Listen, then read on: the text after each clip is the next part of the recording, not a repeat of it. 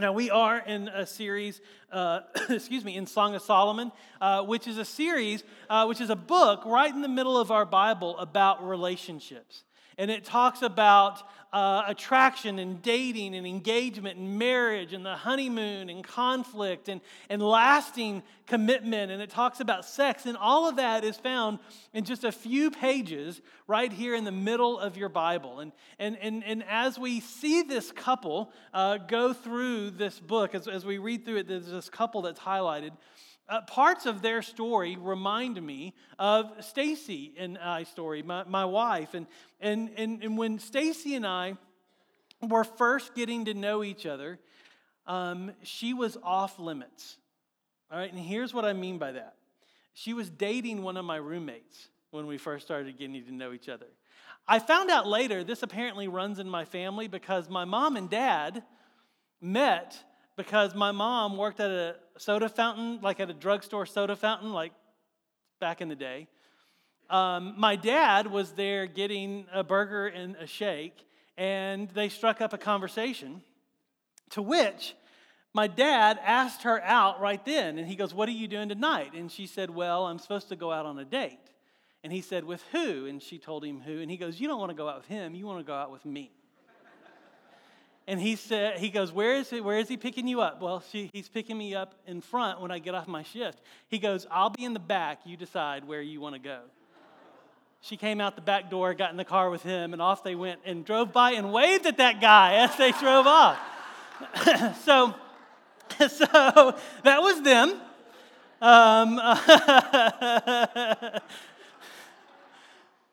Stacy was off limits because she was dating my roommate, right? And I was like, I don't want to play that game. They ended up breaking up, and Stacy and I stayed friends. And so she was off limits, though, because of that, because of the roommate. But she was also off limits because she was going through this ministry program where they focused on learning Scripture, learning the Bible, and serving in the church and serving in the community. And so as they spent the 9 months in this program, the person directing the program asked those who weren't dating not to start dating and to be able to focus on ministry and pouring out. So she had this commitment that she took to not date during those 10 months as she was going through that program. So she was off limits for that reason too. But as I got to know her during that time, it was actually great because then we just got to be friends with no pressure, right? And so as I got to know her, I realized there was a lot that I liked about Stacy. Her relationship with Jesus was different than mine, and yet very real, very sincere. And I loved to hear her talk about her relationship with Jesus. We had many of the same interests, like we would go jogging together. We have probably been jogging together twice since we've been married, but when we were dated, we went jogging together, right? I remember one time in particular when we had been jogging, because we lived about a half a mile away from each other, so I would do my warm-up to get to her house, pick her up, we'd go jogging, we'd have this path that we would do, we would stop at my house, and then I would go in and she would do her cool down back to her house. There was one time in particular we came to a stopping point and the conversation continued, right? Like even though I was supposed to go inside and she was supposed to go on and cool down, like we were just talking and the conversation just continued. And then she said, "Okay, I got to go." And so she started on home. And it was then I was like, wow, she is really beautiful. And it's funny because I've told her about that was the first time that I saw her as beautiful. And she was like, "Are you kidding me? I was sweaty, had my hair pulled back in a ponytail like we had just finished jogging." I was like, "I know, but you were beautiful. You are, she is beautiful, but that moment, I was like, she is beautiful. I need to take this relationship up a level."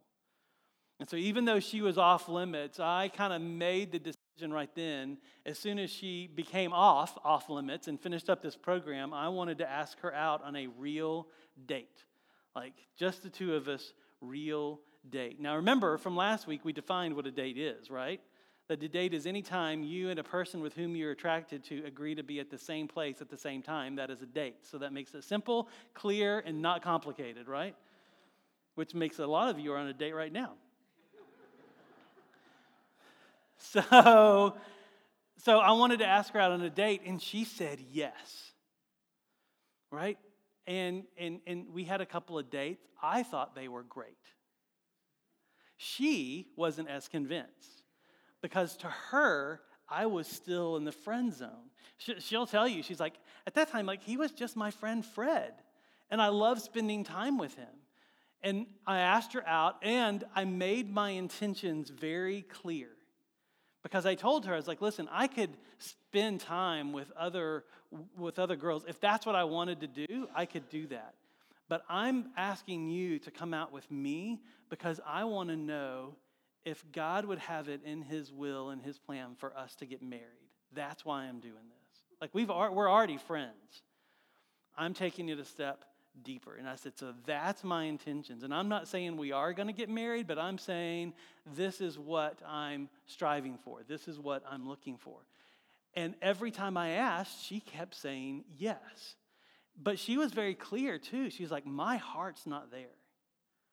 You are a friend to me. And I said, great. As long as you keep saying yes, and as long as you know where I am and I know where you are, let's just keep doing this and see what happens. And too, I was a missionary at the time, and I traveled all around the world starting churches. And I told her, I said, and by the way, I've got people on 5 different continents praying for you, so you really don't have much of a choice. Literally, they were praying for her by name to become my wife, which was great fun. Well, a few months into our dating, she came to me and she goes, my heart's changed. She goes, I don't see you as a friend anymore. You have my heart.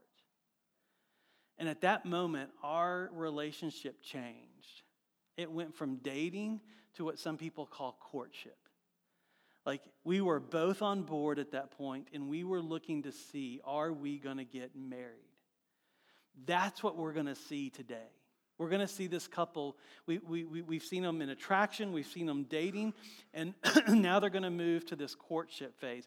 And in our culture, we don't necessarily have courtship. A lot of engagement is what courtship used to be when someone puts a ring on a finger and they become engaged. That's a big shift in the relationship. Because here's what we're going to see in this phase of the relationship. We're going to see commitment. We're going to see passion grow. And we're going to see both of them work at the relationship. He's going to do some serious work for her, and she's going to do some serious work for him. And that's what we're going to see, and that's going to help us all. No matter if you're single, no matter if you're married, divorced, widowed, this is going to apply to all of us. And so if you will, turn with me to Song of Solomon, chapter 2, verses 8. We're going to go all the way through chapter 3, verse 5. If you need a Bible, there's one in front of you. It's on page 455 in that Bible. Or, as we've talked about, you can also do the Bible app. We're in there under events and under Fellowship Asheville. If you don't know where Song of Solomon is in your Bible, it's real easy to miss, right? It's only a couple of pages.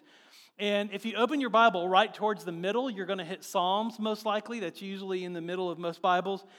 You go from Psalms, the next book is Proverbs, the next book is Ecclesiastes, and the next book is Song of Solomon. And it's the wisdom literature that's there. And here's what we've seen in this book so far. We've seen this couple declare their attraction to each other. Right? And we saw that in that attraction that she wasn't attracted to this guy's position. He was the king of Israel. And he wasn't attracted to just her beauty. We saw that they were attracted to their character and their identity. And that's where attraction has its core. And that we saw their character and their identity anchored in the gospel. And last week, we saw them move from attraction to dating. And as we talked last week, we said that words have power. Right? And we got to see the words that they said to each other. That he spoke to her beauty, saying that she was like no other. And that she spoke to what she respects about him. That he wasn't like any other man that she had known. Well, what we're going to see today is that as the relationship goes deeper, that these relationships, as they go deeper, require work now. But it's work based on the work of Christ. So what we're going to see today is that relationships require work based on the work of Christ. Well, let's look at verse 8. Let's look at verse 8 and see what it says. So this is her talking. It says, the voice of my beloved, here he comes, leaping over the mountains, bounding over the hills. And so remember, this is a song, right? And as a matter of fact, some of your Bibles don't have the title as Song of Solomon. They have it as Song of Songs, because this is considered the ultimate song of the Hebrew nation. And so because it's a song, it's poetry. And so what we see here is she is looking out and she sees her man approaching. That she talks about him as leaping over the mountain, bounding over the hills. There is excitement and there is eagerness. He is leaping and bounding and she is looking for him. And so what they're doing is he is showing up for a date. And they are excited and they are eager to be together, to spend time together. Like, do you remember when you used to get ready for a date? Right? You worked hard at looking good, didn't you? Right? Friday night, we had a date night here where FSM and their volunteers watched your kids so that you could go out and have a date night. And y'all, you looked good. Right? There might just be a prediction floating around those volunteers of how many babies will be here in July because of that date night. But y'all looked good, right? There was eagerness and there was anticipation about this. This is where they are. Look at verse 9. She says, my beloved is like a gazelle or a young stag. Behold, there he stands behind our wall, gazing through the windows, looking through the lattice. Now, I know this sounds like he's a creeper, right? It's not. Remember, this is poetry. You have a wall, and you have a window, and you have a lattice. In their time, the way that houses were structured, the way that homes were structured is you would have the living space, and then you would have an outside courtyard, and you would have a wall that surrounded that outside courtyard. And so that wall was the furthest distance. So she's looking over the wall, and he approaches the wall, and then he comes closer to a window because that was on the outside of the wall. And then the rooms weren't separated by solid walls. A lot of the rooms were separated by walls with holes in them so that the air could travel through because they didn't have air conditioning. And so that's the lattice. And so it shows this progression that what was far away is becoming closer and closer and closer. And it's a picture about their relationship. It's this poetic form that he is getting closer to her. And a way to think about it is this: when you think about dating versus courtship or engagement, that dating is about observation. Right? We saw them look at each other. We saw them observe each other. When you date someone, you're looking for who they are, and you're careful not to just observe their strengths. You want to observe their weaknesses. You want to see who they are in different situations. Honestly, dating is about finding a reason why not to date them, right? Because you're watching. We talked last week, in dating, you have to successfully date, you have both eyes wide open. To stay successfully married, you have one eye closed, right? Dating is about observation, but they're about to go deeper. Because if dating is about observation, courtship is about involvement. And so he is moving closer to her. Dating, you watch. In courtship, you engage with each other. That's why it's called engagement, because you engage with each other. You take the relationship deeper. You let them draw close. Now, I want to dispel a verse that's misused grossly out of context a lot of times when it comes to dating. And I want to get us all on the same track with this because Proverbs 4:23, people use this as a dating verse, and it is not a dating verse, because that verse says, above all else, guard your heart, for it is the wellspring of life. And people will use that verse to say, when you date, you keep the walls to your heart up and you don't let those walls down until you get married. This verse, now that may be fine at wisdom, but this verse isn't about guarding your heart from someone. It's about guarding your heart from sin, right? And in this stage of the relationship, as you go from dating to courtship, part of what happens in this stage is you let those walls down. Not every wall. There's some walls that you keep up. We're going to talk about that one. But in this stage, you let those walls down, because this stage of a relationship requires deepening the relationship. In dating, you explore who the person is. In courtship, you are investing in this person, which means, yes, you're more guarded during dating. You're observing. But as you get closer, those walls come down. You still guard your heart from sin, but you do not guard your heart from love. Because our God is a God of love. Now, here's what that means. You might get your heart broken. And I know that's why people use that verse, because they don't want to have their kids experience a broken heart. They don't want the people they love to experience a broken heart. But y'all, sometimes that happens. You don't protect your heart from love. This couple is in love. Those walls come down. Watch what he says. Verse 10, my beloved speaks to me and says, arise, my love, my beautiful one, and come away. For behold, the winter is past, the rain is over and gone, the flowers appear on the earth, the time of singing has come, and the voice of the turtle dove is heard in our land. The fig tree ripens its figs, the vines are in bloom, they give forth fragrance. Arise, my love, my beautiful one, and come away. What season are we in? Spring has sprung, that is right. It is the season of love, and he has shown up with this invitation to join him. And he is clear about his invitation. He wants her to join him. Now, if you remember from last week, during dating, we saw him do the same thing, that he declared where their relationship was. And he said she said, his banner over me is what? Love.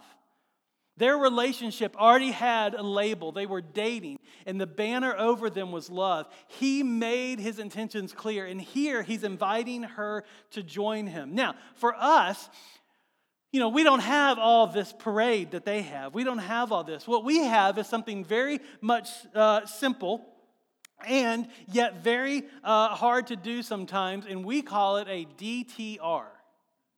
Y'all know what a DTR is? What is a DTR? Define the relationship.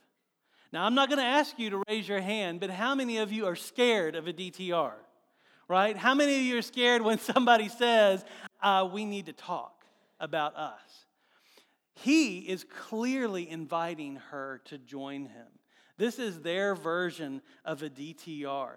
And if you feel stuck in a relationship, like where you don't know where the guy that you're dating is or the girl that you're dating is, you don't know if you're in this courtship phase, you don't know if you're in the dating phase. Maybe for you it was a shock that I said you're dating the person next to you because y'all texted and said you're going to meet here at church and sit next to each other, but you are.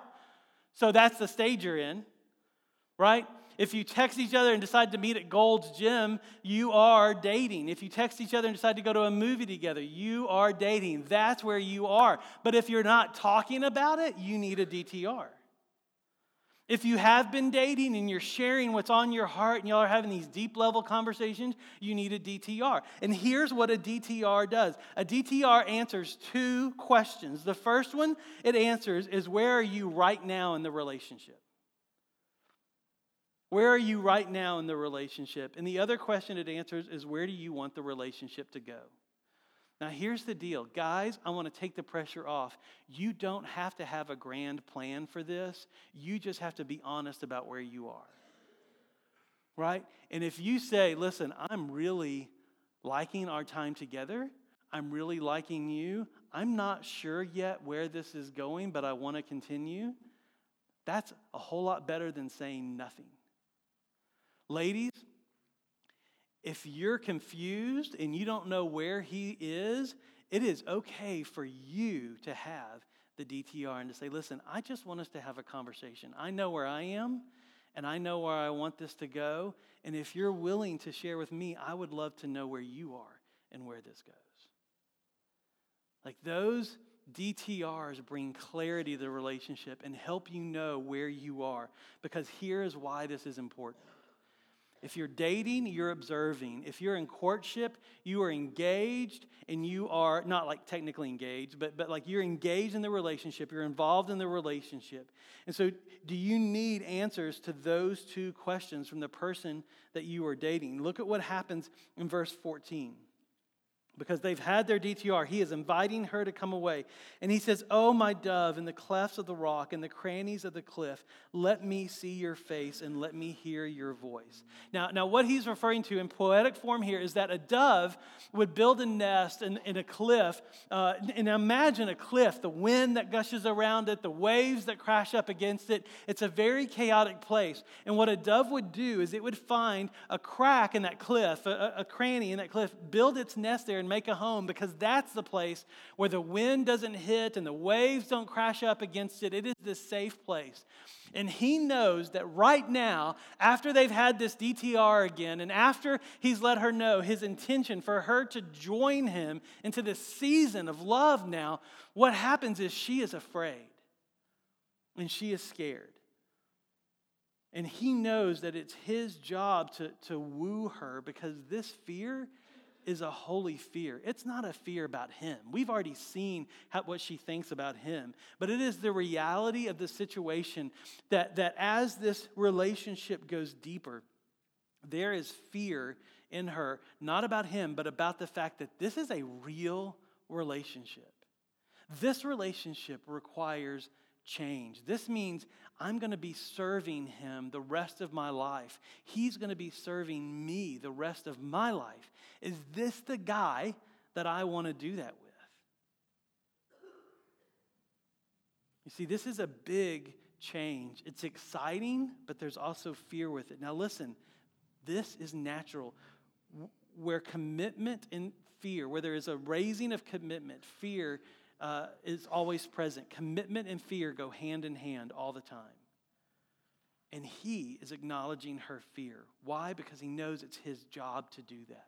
It's his job to woo her. And y'all, I'm going to tell you, from years of experience of working with couples and discipling singles that move into this dating phase, I'm going to tell you that the best relationships are those where the guy does this, where the guy takes the initiative.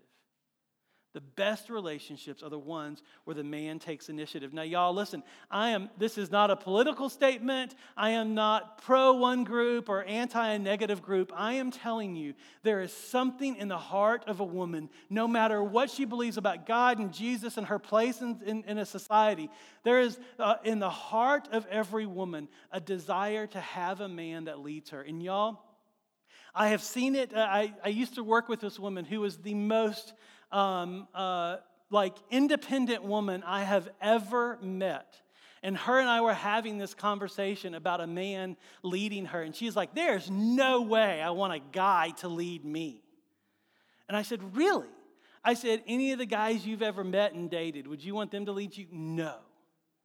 I said, "What if you met a guy that you respected who he was, like in the core of his being, in his spirit, you saw in him something that was noble and kind and good. Would you want him to lead you?" She goes, "Well, if he exists, yes. Yes." You see, the best relationships are the ones where the man takes the initiative. Look at what he does in verse 14. Where are we? He says, "For your voice is sweet and your face is lovely." He does something simple. He compliments her.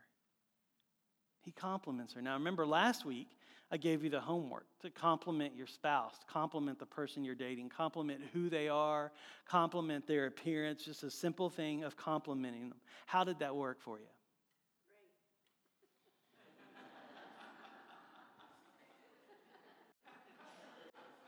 Now, y'all, how long have y'all been married? 54. And it was great. Yes. And it was great. I'm not going to ask them what they mean by that. It was great. Right? This is what he does. This is what you do. You call attention to what God is doing. Well, now this choir chimes in again because as this relationship deepens, they have this caution for them. In verse 15, it says, "Catch for us the little foxes that spoil the vineyards, for our vineyards are in blossom." And so his job is not just to woo her. This choir is telling them that his job is also to protect the relationship. Because what this song is now about is it's picturing this vineyard. And vineyards had walls around them to protect them. Because during the spring, what would happen is that a vine has blossoms on it. And those blossoms are what turn into the grapes, these bunches of grapes that they make the wine, they make all the stuff, they make all kinds of stuff out of. But what would happen is if a fox got in the vineyard, a fox loves to eat those blossoms. And if it eats the blossoms, then you don't get grapes. And so the vineyard is completely wiped out. And so they would monitor the walls around the vineyards, not just to keep out other predators, but in particular to keep out little foxes, because they will find the nooks and crannies and work their way in. And once they work their way in, they can destroy an entire vineyard. And so without this verse, without verse 15, verse 14 might look seductive, because the caution here is as the relationship goes deeper, there's one wall that doesn't change. As a matter of fact, there's one wall that you have to make sure it stays completely intact, and that is the one of this physical boundary between the two of them. As a matter of fact, as the relationship deepens, protecting physical boundaries is all the more important. We'll see that in a little bit. Because these foxes, they'll get in and eat it. And so the choir is telling them, don't let anything creep into this relationship. And when physical boundaries aren't maintained at this stage of a relationship, when it moves from dating into courtship, there's already been the warning in dating to keep those boundaries in place. But because we are a church where it gets real here, like I'm just going to be real with y'all. When little exceptions are allowed in this phase of the relationship, when physical boundaries aren't maintained, it does a whole lot of damage to the relationship. And I've seen this play out way too many times. It's about to get real, y'all, because listen, mediocre sex will cover up a bad relationship. And this stage, when it goes from dating to courtship, when it goes from dating to engagement, I have seen couples let those walls come down, let the physical boundary wall come down, or even let little cracks in it and go further than either one of them, or at least one of them, is comfortable with. When those aren't maintained in this stage, it makes the couple think that their relationship is better than it is. Because in this stage, sex feels like intimacy, but it's not. It actually prevents real intimacy. And notice I said mediocre sex. It didn't even have to be great sex to cover up a bad relationship. Because sex in this stage, where this choir is telling them to hold back, and they do, the reason they're telling them to hold back is because they don't want them to think the relationship is better than it is, because they require work. Y'all, when I do premarital counseling, I try and meet with couples for about 10 sessions before I do their wedding, or while I'm doing their premarital counseling. And in the very first session, I will ask them this question: how are y'all doing at pursuing purity? Now, here's what happens. They'll either look at me confused, like, what do you mean by that? They'll look down to the ground, or they'll look me straight in the eyes. And if they're confused, I'll say, okay, here's what I mean by that. Are y'all having sex? Oh, that purity. Then they'll tell me yes, no, maybe, how do you define it? Which always means you are, by the way. I've been doing this for a while. I know what that means. But what I tell them, without any judgment, I just say, okay, here's what I want you to do. If you want me to do your wedding, if you want to continue in premarital counseling, I want you to stop. I want you to stop having sex, because I want us to see what this relationship is really made out of. Because right now, sex makes it feel like you're very intimate with each other, and you may not be. Let's see if this is a good relationship. Have you ever taken apart a digital clock? Have you ever looked at it? It's full of wires and little computer boards and stuff, and a lot of empty space. And you can take a cup of sand and pour it in that digital clock, and you know what? It'll still work. But have you ever seen a clock made by a master clockmaker? One whose knowledge and wisdom has been passed down for generations. When you look at that clock, there is no empty space in it. If you were to put a grain of sand in that clock, it would shut down. And what this choir is saying is it's saying, be like a clock made by a master, don't be like a clock made by a machine. Seal up those cracks so that you can enjoy the real fruit of this relationship in its time. And so let me ask you, what hinders your relationship? Singles, is it sex before marriage? Then reset the boundary. Because here's why. I want your honeymoon to be a honeymoon. I want it to be a celebration of commitment and purity. I don't want it to just be a night in a fancy hotel for you. Right? I want more for you than just a vacation. God has designed marriage this way for a reason. Married folks, you're all off the hook here. Is there still a crack in the wall around your relationship?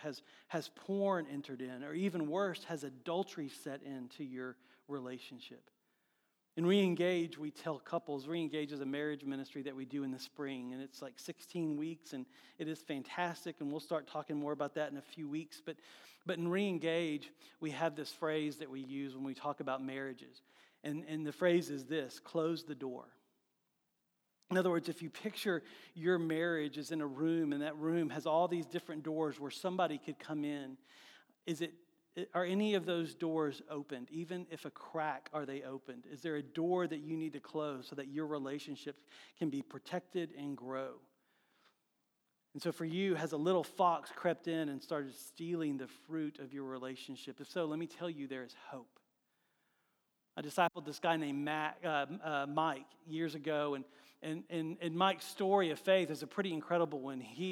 Somebody shared the gospel with him, and he accepted Jesus as his Savior. At that time, he was living with his girlfriend, and he went home and literally shared the gospel with her. Like literally, he just heard it, said yes to Jesus, went home and said, Melissa, you're not going to believe what I just heard. And told her the gospel, and she said yes to it. And so you have these two brand new believers living together, and within a few weeks, they realize, like, okay, this isn't the best way for us to live.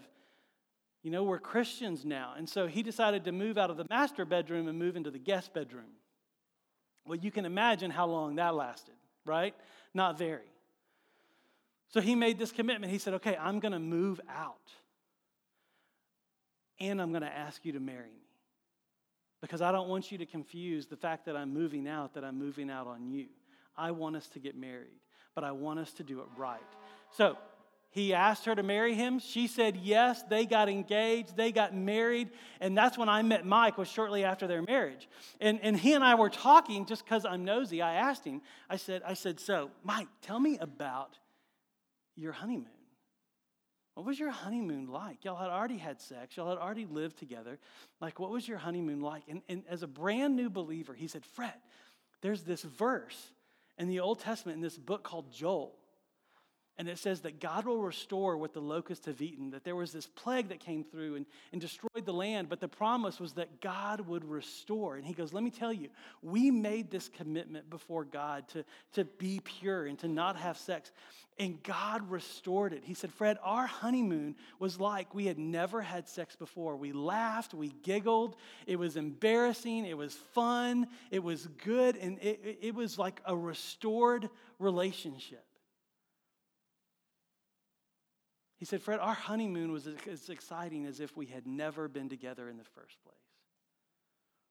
You see, church, our God is the God of restoration. The God of restoration. And so for you, do you need that kind of restoration today? If so, then say yes to what Jesus offers, because that restoration is only found in him and through his forgiveness. And for those of you who have said yes to Jesus, that forgiveness, you may not need it for the first time. You may need it for the upteenth time. And here's the deal about the forgiveness in Jesus, that the forgiveness found in Jesus never runs out.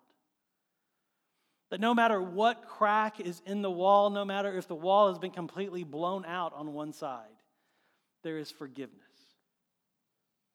And look at her response next to him setting the standard. Look at his response to keeping that wall up and intact. In verse 16, it says, my beloved is mine and I am his. He grazes among the lilies. Until the day breeze and the shadows flee, turn, my beloved, and be like a gazelle or a young stag on the cleft mountains. Now, if you have an ESV, it says cleft mountains. If you have another version, it may say the hills of Bether, or it could be the hills of separation. Y'all, here's the deal. The hills of Bether, you can put it on Google Maps, nothing comes up.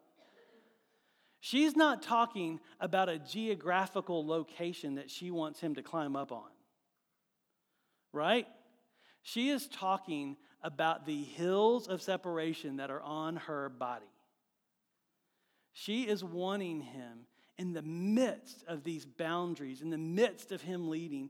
It excites her and turns her passion on for this man, that his commitment to physical purity makes her want him all the more. Now remember, this gets steamy and this gets spicy. This is the book that Hebrew single women read to learn how to be passionate. This is the book that Hebrew single men read to learn how to protect those boundaries and how to be men of honor and purity. And so the text of this book is that for you as a woman of God, it is good for you to feel passion for the man that you're dating, for the man that you're engaged to, for the man that you're married. That passion is actually a holy thing. And it is also good for the man to be the one who keeps those boundaries clear and who keeps those boundaries tight. That's the biblical model. Our culture has flipped it to where now it's the women who have to say no instead of the men. And we've seen where that gets us. Men, it is our job to say no. Actually, at this stage in the relationship, it's just our job to say not yet. There is a time, but this isn't it. And look at verse 3, because now we see her work. Chapter 3, we see her work. It says, on my bed by night, I sought him whom my soul loves. I sought him, but found him not. This is a dream that she's having. And in this dream, we're going to see the work that she gets to do to pursue her man. Look at verse 2. It says, I will rise now and go about the city, in the streets and in the squares. I will seek him whom my soul loves. I sought him, but found him not. The watchmen found me. And as they went about the city, have you seen him whom my soul loves? Scarcely had I passed them when I found him whom my soul loves. She is pursuing him by stepping into his world, literally. He is the king of this city. He is the king of this nation. And she is stepping into this city to pursue him and stepping in to find him. And so ladies, your work is to step into your man's world to pursue him.